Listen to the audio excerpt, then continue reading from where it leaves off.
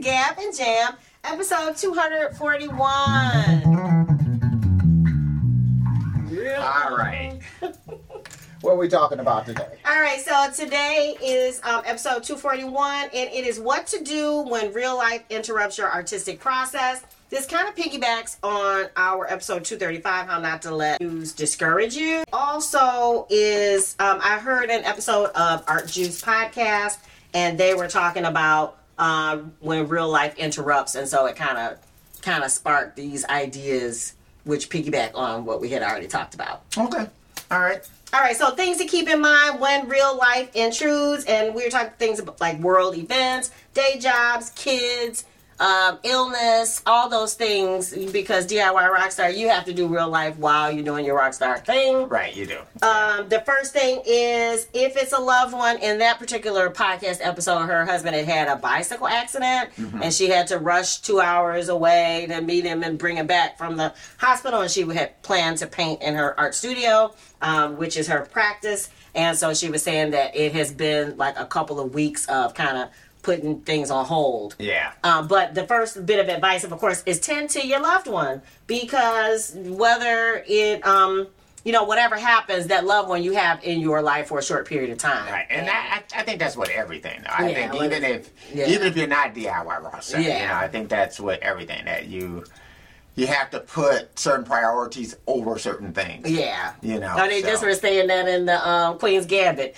that in that case, chess is not life, is not everything. Right. Yeah. That you can't just, and that's even with grinding, with hustling, with trying to make it happen, that it takes a lot of time and energy, but when it comes time to take a break, when there's a natural break in the action, when something happens like that. Yeah, when something happens like that, and that might not even, to your point, might not even be a natural break. Yeah. But it's just one of these types of things that it just happens that you have to go with that moment, and complete that moment with that person. Yeah. Because, again, we all are here for a short period of time. Yeah. And you just never know. Yeah. So it's just best to take that time and say, okay, I'm going to do this. And those are the moments that I know for us with the kids, those are the moments that they remember the most. They remember the times when, our daughter had, asthma, and we'd have to do the breathing machine and get up in the middle of the night and, do those kinds of things. They remember that. That's the stuff they remember. They do. And you do too. Yeah. So, it becomes a part of what you do too. So you have to kind of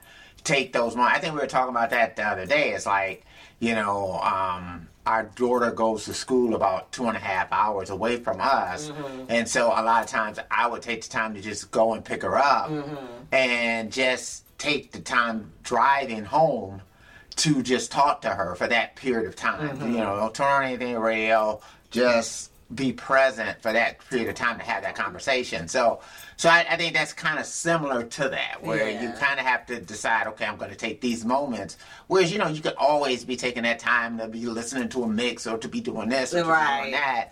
There's always something else you could be doing, but to say, okay, I want to be present during this time. So yeah, I like that. So, and that's one of the times that you can control it, but there are times that you just can't. When something does happen that's unforeseen. So yeah, I like that. All right, the second thing to think about when real life interrupts your artistic process is to respond to the crisis. We talked about this before, by creating your art.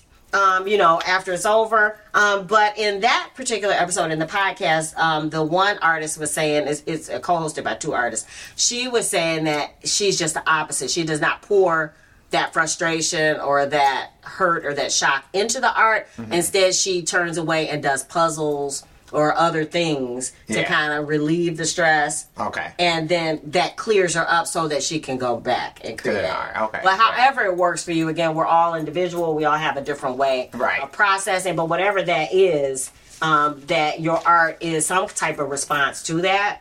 And I think kind of going to that point, don't necessarily feel that just because you had this earth-shattering experience that now you have to reflect that.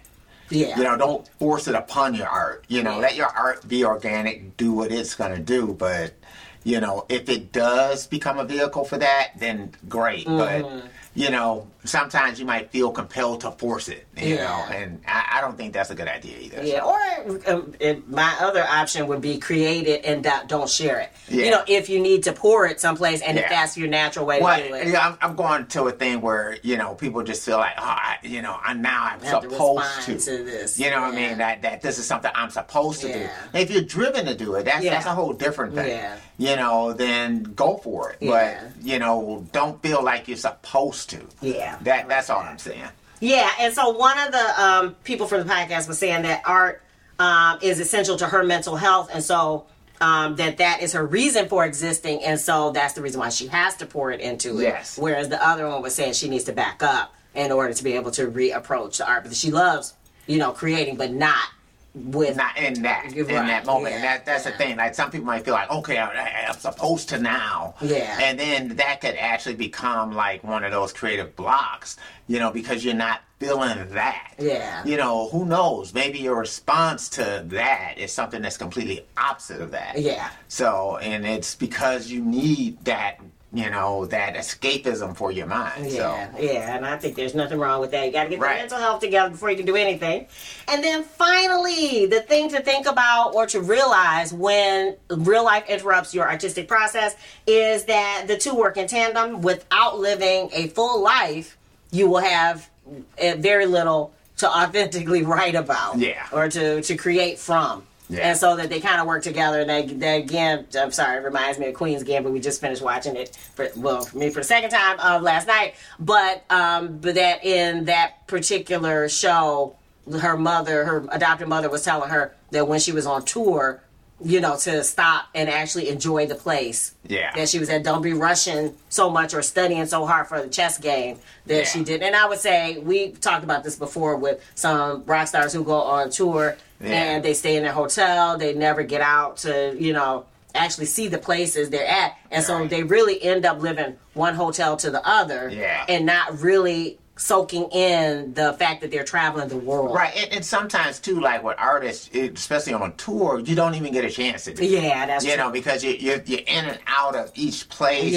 so much. You might be recuperating your energy, you might need to rest, And for, like, you know, especially, like, back in the day, it's probably different for artists now, but, you know, it used to be you were on that cycle of tour, album, tour, album, tour, album, tour. Yeah. You know, whereas now, usually there is that spate of time in which you can kind of get away, and at least you could put things out differently now. So actually, you know, the way things are structured now, it's made for spacing. So meaning that if you are an artist who is touring, that now you can come off a tour.